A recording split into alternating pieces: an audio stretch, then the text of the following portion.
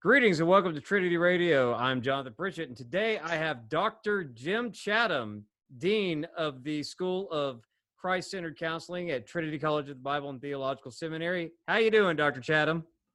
I'm doing quite well. Thank you for asking, and I'm looking forward to our discussion today. I am too. This is an important topic. Today we're going to be discussing anxiety and depression in light of, quite a year that 2020 has been for everybody, with unemployment, with the COVID-19 lockdowns, with civil unrest in major cities. Lots of people out there. Anxiety is on the rise. Depression is on the rise. People are disconnected from their family and their friends. Everyone's walking around in masks. And you teach a course here at Trinity on depression and anxiety. But Yes. For a lot of people, and you're also a professional licensed counselor as well, but of course, a lot of people can't get to their therapists or their counselors because of the COVID-19. A lot of people are out of work and can't afford sessions. So as just in general, I wanted to talk to you today about some biblical principles that people can do to cope with, let's say, their anxiety. So I used to have panic attacks myself. And then I got on medication for a while. I haven't been on it in a while since I got in better health, but Yes. mine was kind of tied to that. But for other people, triggers for anxiety may be financial, or they may be other things. So if you could, what are some basic principles that people can do to cope with, given everything that's going on right now? Well, I think one, for all of our listeners to understand today, that what I'm saying is general. There may be some specifics that people could have some things that they really need to sit down with someone and talk about it. They really need to. And so what I'm going to do is kind of general. And again, I admit up front that I will not be able to cover every nuance associated with each listener's depression and anxiety. But I do want to focus, and as you and I discussed in preparation, to make it as practical as we can.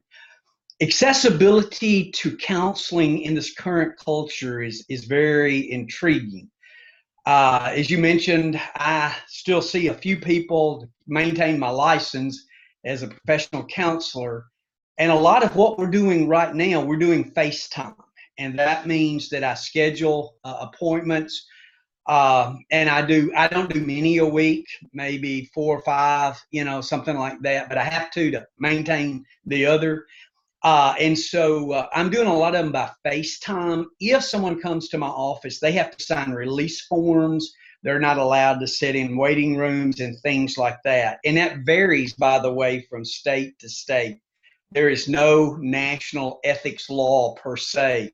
So in each state, whether you're in pastoral counseling or some blended form of counseling, or you're nouthetic, or you're, totally secular, whatever, you need to be familiar with the state laws. That being said, during this time, it's very important that people understand some of the triggers associated both with anxiety and depression. So let me just list a few of those, and then, depending on the trigger, then that allows someone to have some understanding as to how they might develop better skills, not only for their own lives, but to help others as well. So, there's some research today that indicates that some anxiety is driven by genetic components.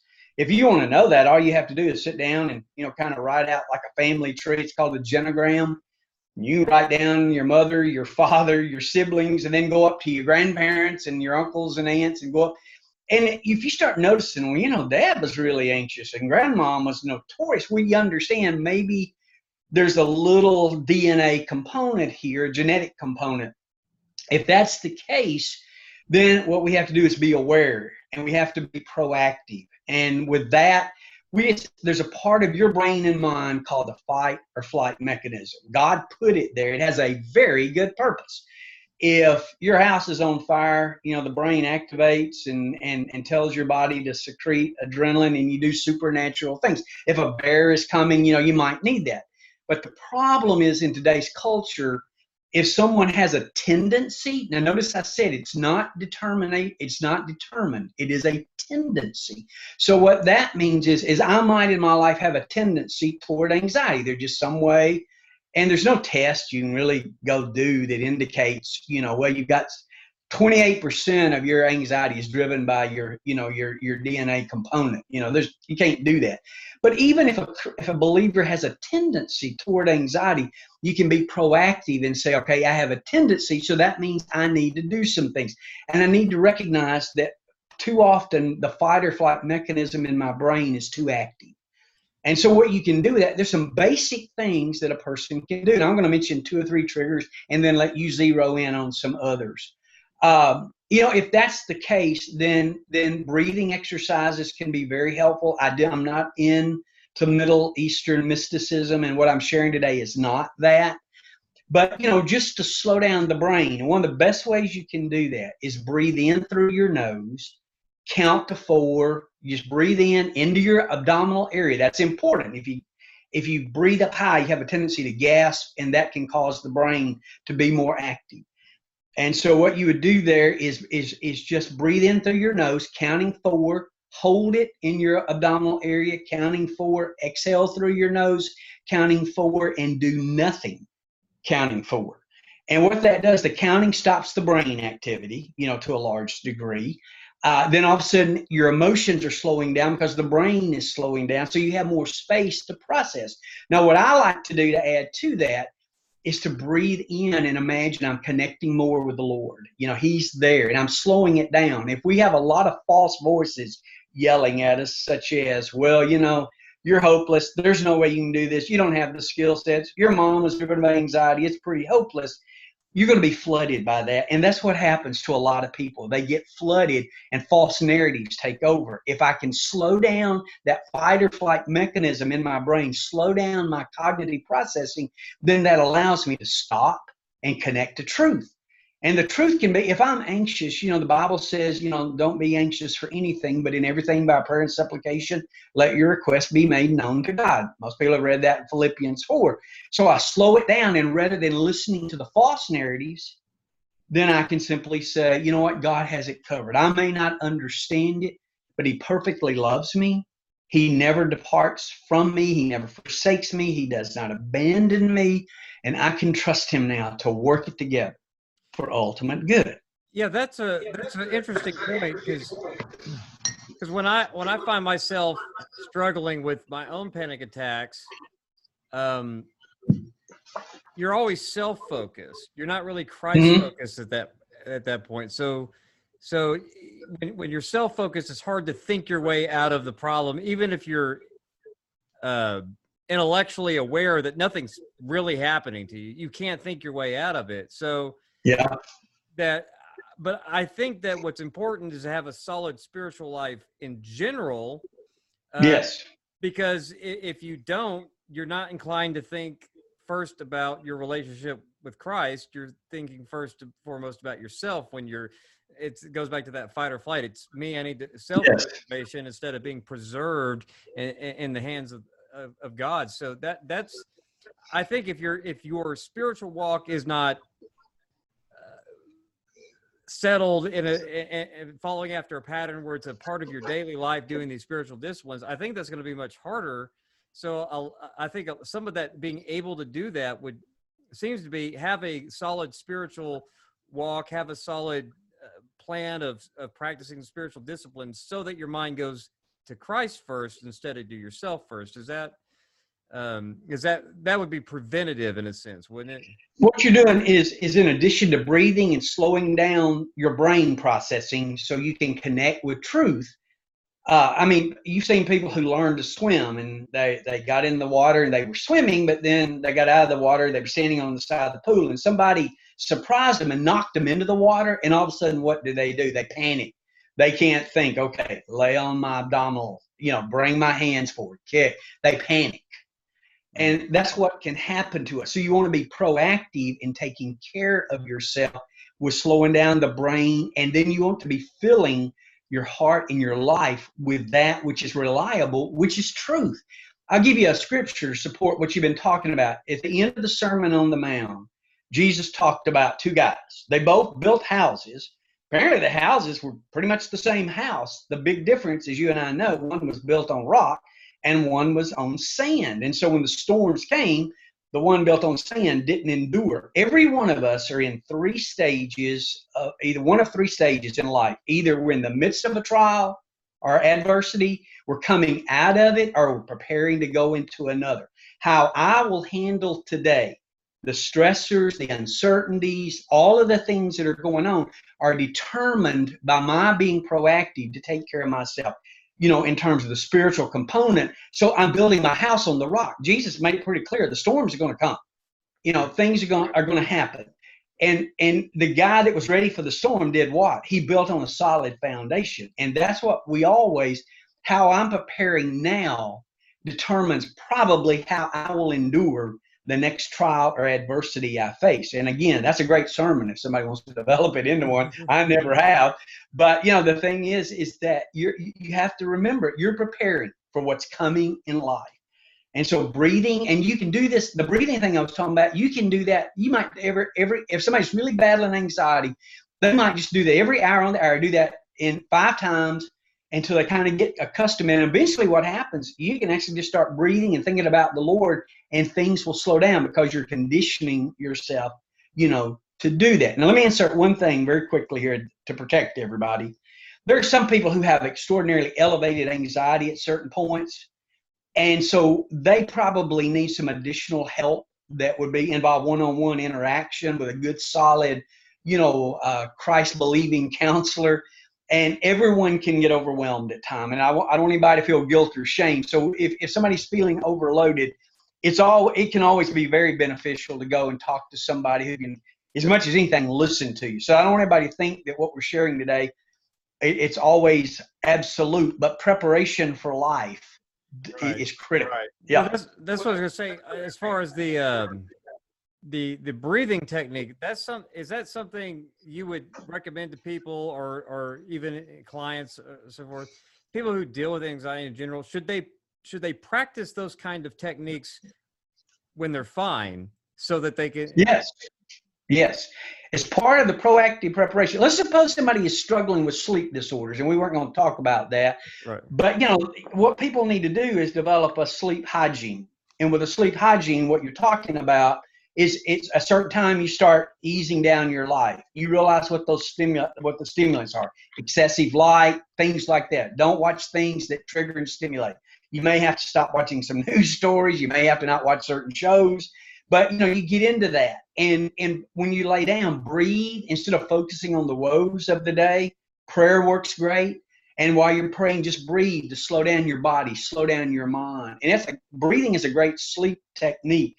I know that some people could misunderstand what I'm saying. I am not talking about some mysticism. I'm talking about a physiological thing to where when your brain realizes that you got the threat covered, it slows down. And that's all you're doing. You're slowing it down so that you can make yourself more aware of the presence of God and that He's got this covered. He's not surprised. The words that are never said in heaven are, well, we didn't see that coming. That is not a statement in heaven. And so it slows it down. And rather than listening to the false narratives, the false voices that God's not going to come through with you. You're going to be starving. You're going to be out here begging on the street, or your wife's going to leave you, or your husband, because you're not making it, all those false narratives that can take off. You're just slowing it down so that you can replace the false anxiety-producing narratives with truth, which is greater is He that is in me than he that is in the world. I can do all things through Christ who gives me strength. For I'm persuaded that neither death, nor life, nor angels, nor principalities, or any of those things can separate me from the love of God. And so you're going to listen to the false narratives that are triggering you, are the true narratives, which are assuring you. And, as you're breathing, you're slowing down yourself physically instead of reacting so much physically, and you're allowing your life to be controlled by the truth and the presence of Christ. And the more preventative measures that you take and build up those disciplines, the easier it is to switch that on when the anxiety hits, correct? Absolutely. And in addition to that, anxiety, I would be remiss if I didn't stress this. Anxiety can be the result of sin. Example, here's someone who's involved in a sinful pattern in their lives, whatever they're doing, and they're feeling anxiety because they sense they're not in right relationship with God. And maybe they're sensing, I don't feel as protected. Is God going to come through? There's no way God can going to bless my life with me living with this sinful pattern. And so as a result of that, what we have to do is be honest about the sin and say, you know what, here's why I'm in this situation today, because I did or something I shouldn't have, or I didn't do something I should have. And, you know, the Bible says if we confess our sins, he's faithful and just to forgive us. I think a lot of people I deal with, if there's anything that they seem to fall short on, is the sufficiency of the death of Christ.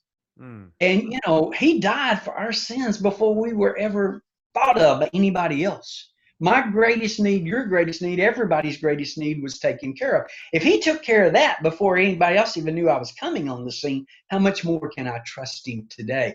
And so maybe I need to go make something right with someone, but I definitely need to go before God, like David did when he committed the horrific thing of what he did with the adultery and the murder. You know, he was in torment until he was confronted and he dealt with the sin. And then, you know, he began to realize, whoa, God is there. And so sin can produce obvious anxiety, shame, and what I would call justifiable guilt, you know, in the life of a believer. You know, if I'm wrong, I need to sense that. I need to make it right. And I mentioned the physical side. I mentioned the spiritual side. I mentioned slowing down the brain. Another thing that's really, it seems to be generating a lot of anxiety today is isolation. And, you know, we need to connect with safe people who share our values. You know, there's a text in Paul's letter to the church at Corinth that says, be not unequally yoked. And we have a tendency to only apply that to marriage. As I understand it in my life, it's not only my marriage. And by the way, I've been married to Glenda. You've met her. We've been 46 years. And, but on the other side of it, you know, I have to have friends that I connect to. And they have to be safe. And those connections are good for me. In fact, detachment can generate massive depression. And when we feel isolated, it's very, very, very unhealthy for us. Yeah. So in COVID-19, of course, and with the social distancing and the lockdowns, certainly these sorts of issues with depression spike, and people who never really thought of themselves as suffering from depression could find themselves with it, right? So they could. So, you know, you had brought up earlier that you're doing this sort of Zoom meeting, FaceTime, Skype, whatever, with your clients. I'm curious as to, this is what we have to do because of what's going on with the pandemic. It's you know, it's not preferable. What is lost without the, you know, if there's a screen barrier, if there's not, you know, you're in the same room, or you're close to your loved ones, or you're visiting with family. Mm-hmm. What have we lost by not having that physical connection, and how do we cope with that so that, you know, we don't feel so isolated and depressed or anxious for everything, really, because of what's going on? Well, as a counselor, when I mention counselors, I'm referring to pastoral counselors. I'm referring to all people who are involved in effective counseling, whether they're licensed professional counselors, licensed social workers, whatever. All of us are trained to watch for cues. The simplest cue with anxiety would be someone is talking to me and they're telling me they're feeling very anxious and they're really fidgety, you know, they're wiggling their hands and they're crossing their feet and they're squirming. You know, those are all signs of anxiety, that their brain's very active and the body is responding to that. And so if they're sitting like this, you know, you don't know what's going on. And in that context, what you have to do is to say, tell me what's happening with you right now physically. Are you noticing any shortness? So you have to ask. I mean, how's he going to find out? Right. Are you sensing any shortness of breath? Do you notice if you're twiddling your thumbs? Do you notice if you're having trouble sitting there calmly? You have, unfortunately, and see, before I didn't ask that because it made them more self-conscious. And if I'm working with someone one-on-one, I'm not going to ask them that a lot because I want those cues for me. They become they tell me kind of what's going on. The body keeps the score. And one of your biggest revealers of stress, anxiety, depression is your physical presentation. What's going on inside comes out. And so when you're talking with people, you're probably going to have to ask some more specific questions to be sure, as all the biblical counselors know, which I teach at Trinity, that we're gathering comprehensive accuracy. So you may have to ask, tell me what you're feeling internally. I think the second thing, and this is a danger that you have to watch out for as a therapist, you don't want to do too much of the work, okay? If I'm doing all the work and the other person is not doing any, we're not getting anywhere. They're becoming codependent on me. And when I'm detached from someone, the temptation is to really elevate. Can you see I care for you? Do you sense that? And you're just really talking 90 miles an hour and doing those sorts of things. So you have to maintain a calmness. And it's always helpful to have some good questions there just in case you need them. It's good to say, hey, listen, I think I caught what you said a moment ago, but that was so significant. Can you go through that again with me and let them know you're connecting with them, but don't make them dependent on you. So, that's one of the dangers of doing, even now, I mean, would it be better for the listeners if I could sit down with each one of them and we could talk about this and they could throw their specific questions at me? Sure. It'd be much more focused and probably more meaningful to them. So what you and I are doing is general, and that's kind of what you have to watch out that you're communicating to people true compassion. I try to pray before a session. Oh God, reveal yourself through me. I'm limited. I can't see their some of their body functions. I can't, tell what's going on. I mean, I even look at people's clothing. Like if somebody comes to see me and they're really, grunged up, not taking care of their personal hygiene, that's very telling, Yeah. And so but it's like, I've known, and I'm not going to confess for you, but I've been known, when we've taught live webinars and when I've recorded, I'll be sitting there in a shirt and tie and have on pajamas, Right. Nobody knows that, but, I've done that, or in shorts or something. So as counselors and people trying to be there, we have to find legitimate ways to build involvement, connectivity, but not do all the work. We have to present them. And as a biblical counselor, we can still insist on the homework. We can still insist on, we can still confront and do those things that are a necessary part of a healthy counseling relationship. The other thing I think we have to be aware of is ethical, and that is confidentiality. Like what you and I are doing today, Zoom is known to be vulnerable to hacking. I don't do any therapeutic intervention with Zoom. I do only telehealth because right now that seems to be the most reliable. And so I would suggest that, that people, be aware of the ethics of us maintaining confidentiality and protecting people. And even pastoral counselors are under that as well. One other thing, I would say this for people who are in pastoral roles, whether they're teaching pastors, and even now the churches that are meeting, the people can't hug, they can't shake hands, and all those sorts of things. I was talking to a friend the other day. Says we go to church, but we're all set, so many feet apart, and they've got the chairs arranged a certain way. And they said, I see people and I connect with them, but I can't shake hands with them, I can't hug them, and I miss that so much. And I think what people have to do is find ways to communicate. Handwritten notes to people for one another are really valuable. Calling somebody up and praying together on the phone is really, an intimate or connector kind of thing. I've got elderly parents right now that I can't go to because of the COVID thing, and I'm their caregiver, and so we're doing it by phone right now. And I would go if we had to, but I'm having to protect them right now because where I live, the COVID thing is off the map. I mean, we can't even go out here without wearing masks and maintaining social distance. We're fined if we're caught out in public without the mask on. So you have to watch for that, as well. But there are ways that we can connect and show, you may not be able to show the frontal hug or the side hug or the handshake, but what you want to do is look at other areas. So like voice interchanges, written notes are awesome, brief text, from a distance, I love you, or whatever we can do at that point. We have to be aware of those other avenues and be more dependent upon them right now. Nothing will fully compensate for the loss of the physical hug. There's a way that we're made to need that. So, Yeah. you know, yeah. Yeah, I was thinking, well, for so long, we've become a text-based culture where we send people text messages. We communicate on social media like Facebook and Twitter, where we talk to people, friends, family, through texting. And we didn't notice until that was all we could do, how much we took for granted face-to-face contact and Yeah. visiting families and stuff. And I think that for a lot of folks, I think there's a wake-up call here that, you know, you whenever this blows over, get off your phones and go see people In your electronic device.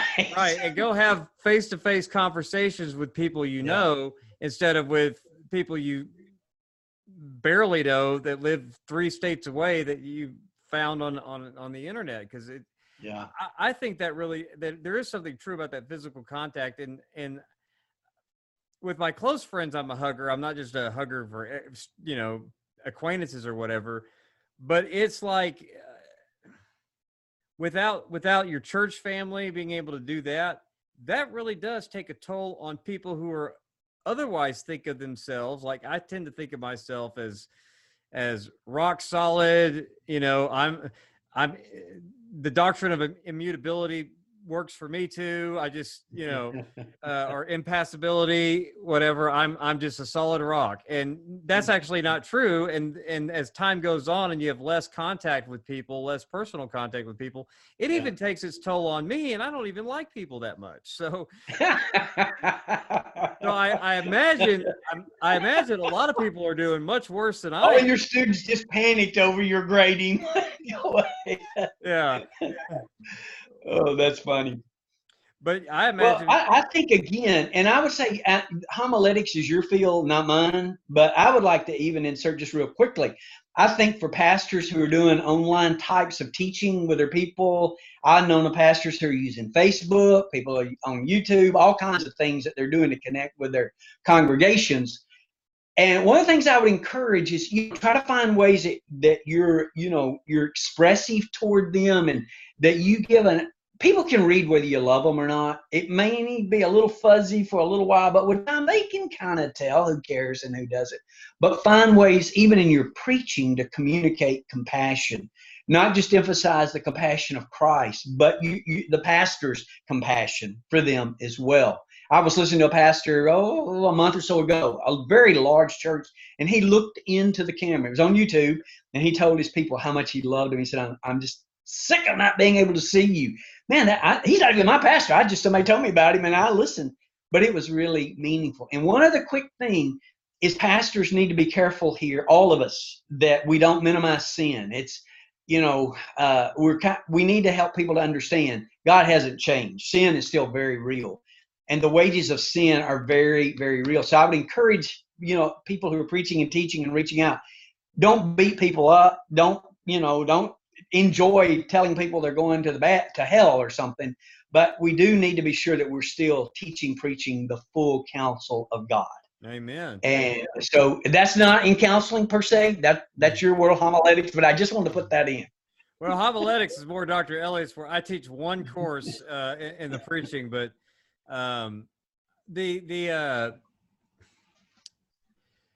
speaking of pastors and you could even say deacons and Sunday school teachers and small group leaders and at the church, what are some practical things that they need to be doing right now to make sure the people in their charge, their flock or their small group or whatever, what should they be doing right now for their people and their fellow brothers and sisters from church?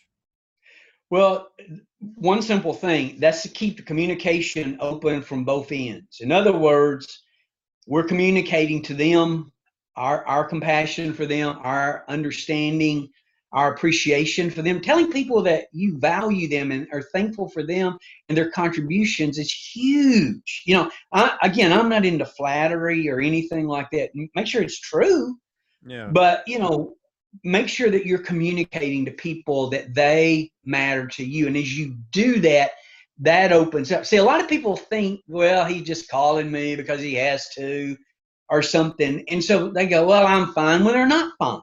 But if they sense that you really care, and again, I don't want people to be codependent. I don't.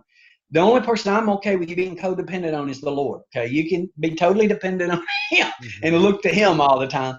But you can still show people, look, I care for you.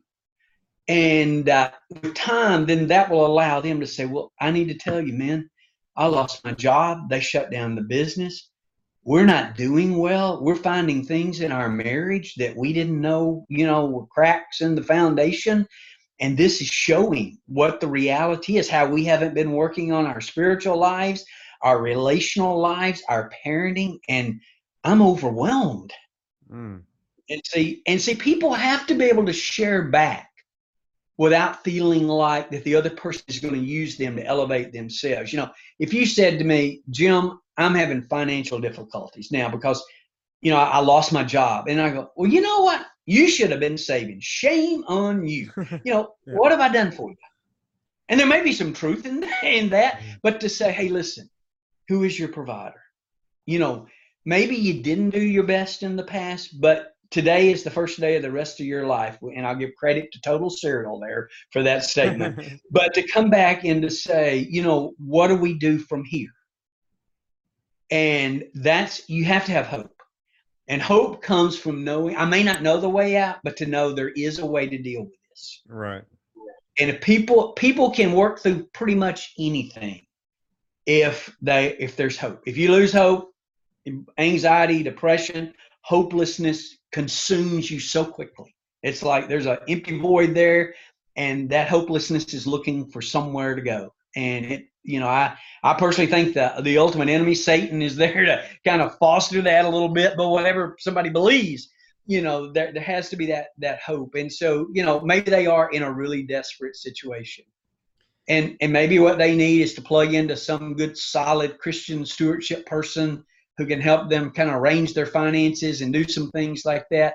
People need to have hope, and they need to have some sense that I will work through this. It's going to be tough, and I have to have perseverance and resilience to do it, but I can do all things through Christ who gives me strength. Yeah, one of the things that I always think of when that happens, various churches that I've been a part of, when somebody loses their job, and that really does, and maybe they get unemployment, maybe they don't, depending on what kind of job you had and why you got laid off. And COVID-19, you get a stimulus check, but most of that went to that first month's rent, and you're trying to figure out the rest of it, So in that kind of situation, I've always been thinking that one way to give hope to people, just using this example, other examples of marriages falling apart, I'm not the guy to talk to. I'm the happiest married guy I know, except for maybe you, of course. But I do. There is. Well, I know your bride. She's a wonderful lady. She is. So I don't know, but with financial needs, I know that whenever churches pull together a little bit of money, bring some food, things like that, when people have real immediate needs, that may not give them all the hope that they're looking for, but it gives them enough to have hope. And so yep. Practical things like giving when they're in need, in addition to the emotional and spiritual support, that's how you create hope when people are losing the hope. Because like you said, once they become hopeless, that takes an act of God to move them back.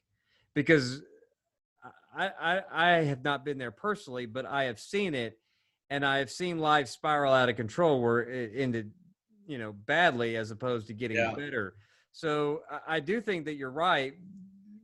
They need to demonstrate genuine interest in the lives of their people, and be able to tell when I'm fine is not the truth. Because I say I'm fine. I'm good at telling everyone I'm fine, even if I'm not, because I don't want to get into it with anyone in particular. But if I don't get into it, I'm going to enter that spiral. So how do you tell when someone's not fine when they say they're fine? I think everyone wants to know the answer to that. Well, one on the hopeless thing, the way we're wired because of our fallen nature, we tend to gravitate toward the negative. In other words, if somebody comes into your business and they have a negative experience, they tell 13 people is what the research seems to indicate. If they have a positive experience, they tell 3. And so people have a tendency to default toward the negative. And I think it's because of the fallen nature of man. And so what happens with hopelessness is it continues to spiral downward. And then ultimately, you know, there's usually a very negative, catastrophic ending to that.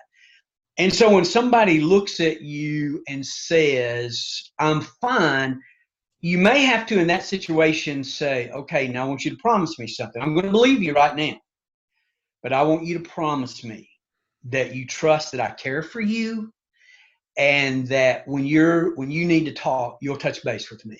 Because sometimes when you ask somebody, they know something's out of line, but they haven't quite figured out what it is yet. And so they're in the discovery process. So when they look at you, they're not sure. Is this delayed grief that I'm experiencing? Is there some other sense of loss? Have I lost sight of the truth? They don't know themselves. They just know that the emotions are delivering messages of hopelessness and despair, but they don't know why. And you know, and so what you can do is keep the door open, and then jot down in your planner, I'm going to call him back in 3 days, or I'm going to send him a note this afternoon. Hey, listen, thanks for taking time to talk with me today. I always enjoy interacting with you. And handwritten notes are very, very, very powerful. I know everybody's down on the U.S. mail. I'm very aware of that. But I know when I get a handwritten note from somebody, oh, it's just so meaningful. And probably one of the biggest things I get back from people is just a note that says, hey, love you, praying for you, God's good, or, you know, something like that. And so that can be very powerful. But what you have to do, intentionality, what we have a tendency to do is, yeah, I'll pray for you. And then we go, okay, I'm going to pray, oh, God, help George, you know, and then we forget it. Because we have so many cares in our own lives. What I have to do is maintain a calendar structure that, you know, George shared with me a prayer concern. I need to follow up. And I write that in my future to-do list. I plan out I have to.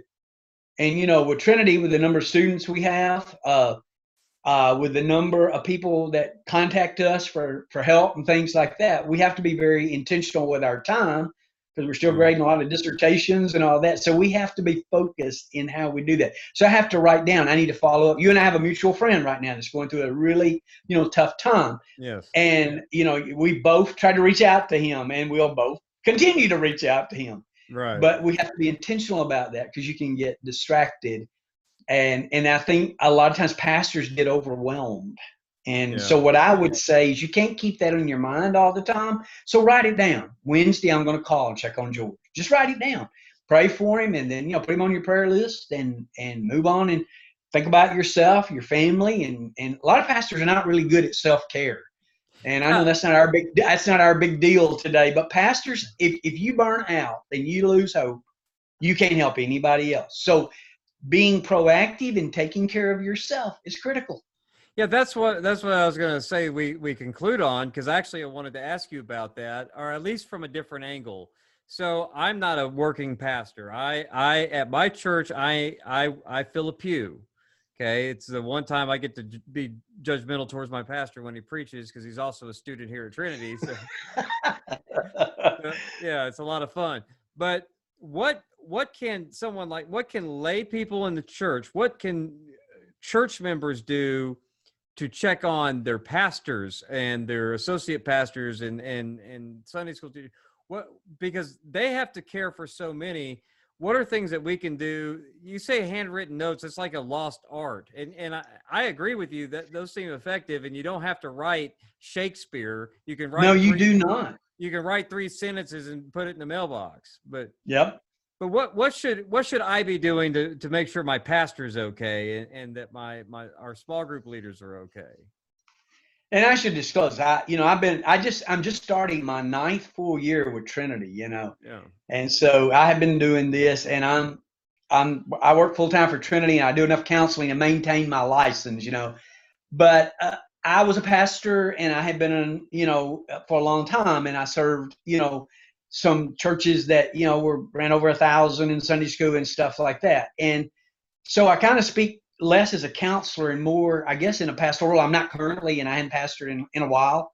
But I think on the other side of the coin, I think one is the assurance that that the pastor is being prayed for. And don't just assume he knows that. Just drop him a note. Dear brother pastor, this morning in my prayer time, I remembered you and your family. And today I pray that you'd know the love of Christ in a very specific way.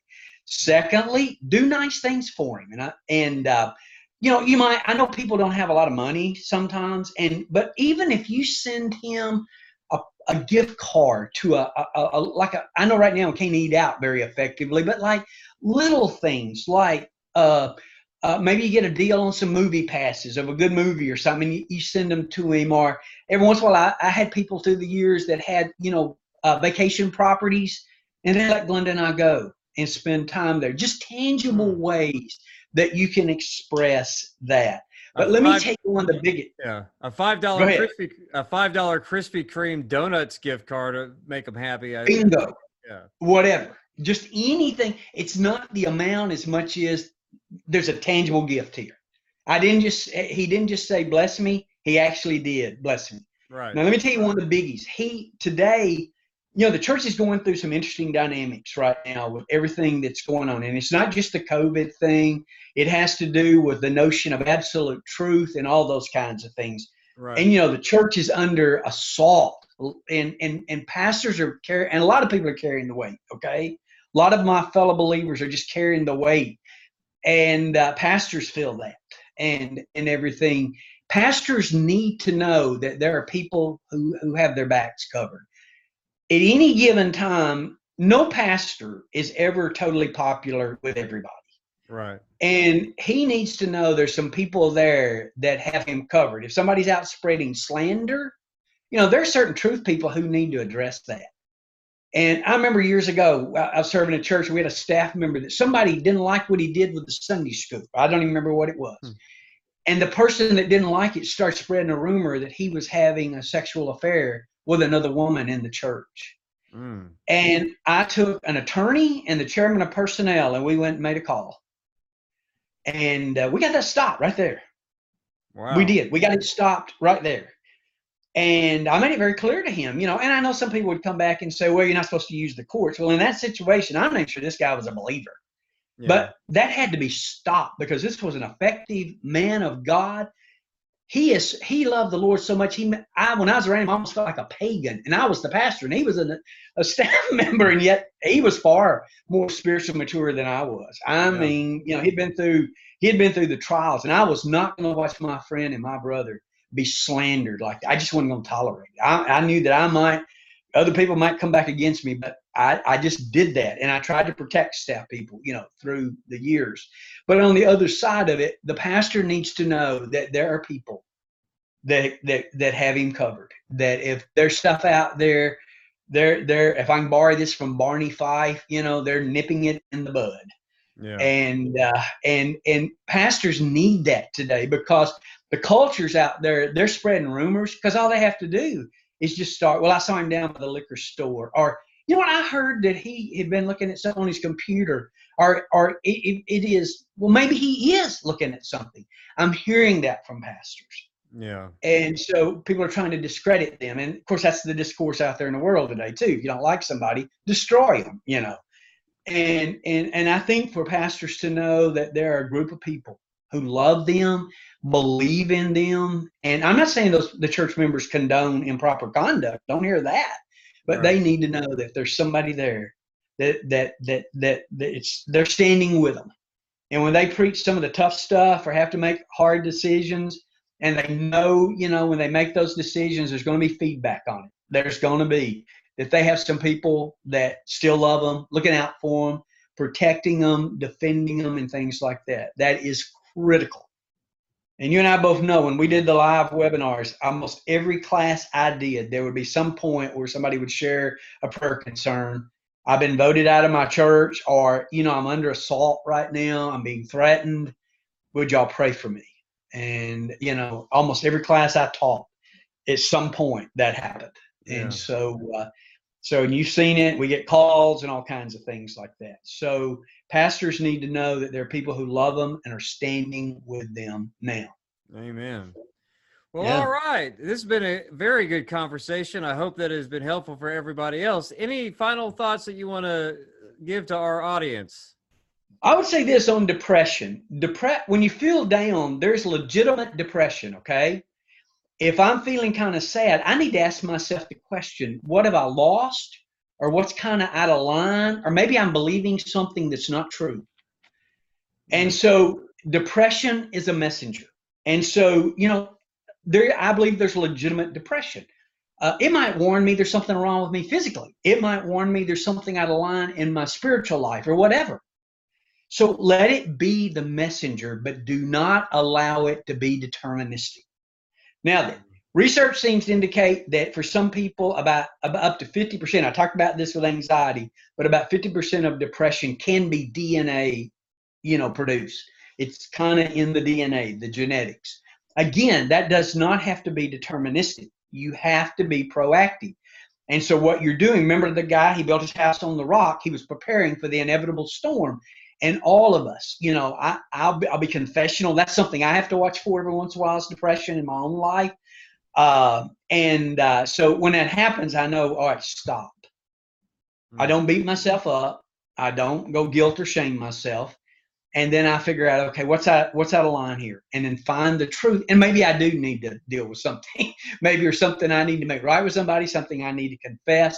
Maybe I'm believing something false. If people have chronic depression, I would go see my doctor and make sure that you don't have something going on, that can cause harm, especially people going through deep grief, to have a little something to offset a little bit of that sadness and kind of get them over the hump just a little bit. Not everybody needs that. Not everybody does. But sometimes it can be helpful to certain people. Yeah. But I think with depression, and again, we recognize things. I'm depressed. So what I want to do is find out what's out of line. And it may be several things out of line. So then I want to remove whatever that is. But you always, always, always have to replace it with truth. And the truth is, greater is he that is in me. I mean, you read Paul's struggles.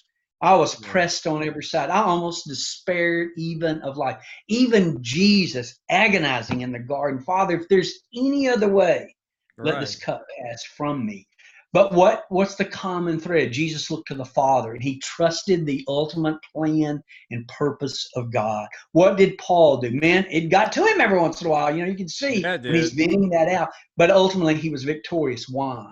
Because he looked to the Lord and he trusted the Lord. And we can find tons of people in the Bible that battled. I mean, you look at what was Elijah that had the great victory on Mount Carmel. Right. Man, he's having the great revival and everything. And a few days later, he's sitting out in the desert ready to commit suicide.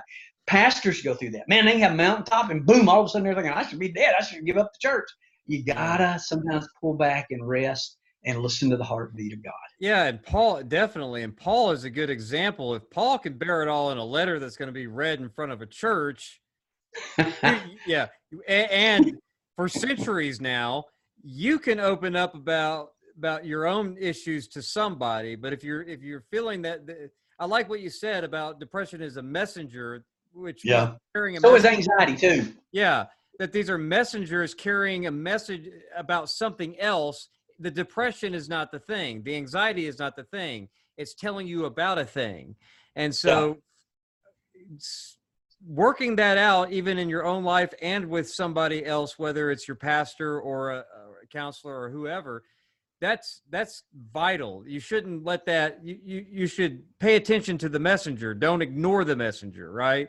Because it just gets worse if you do. So that you give in to the messenger and he keeps talking louder and louder. And there you are. All you're getting is one message. It's hopeless. You're doomed. And there are people, that's their thought pattern. Yeah. And you have to recognize it, remove it, and replace it. And listen, God said in Ezekiel, I'll give you a new heart and a new mind. And that's a prayer for me ongoing. God, help me to have the heart and mind that honors you no matter what else comes. Amen. Yeah. Yeah, I like that. Depression and anxiety are messengers. And then I learned another phrase today I'd never heard before in my life. And that's that? Sleep hygiene. I've never heard that.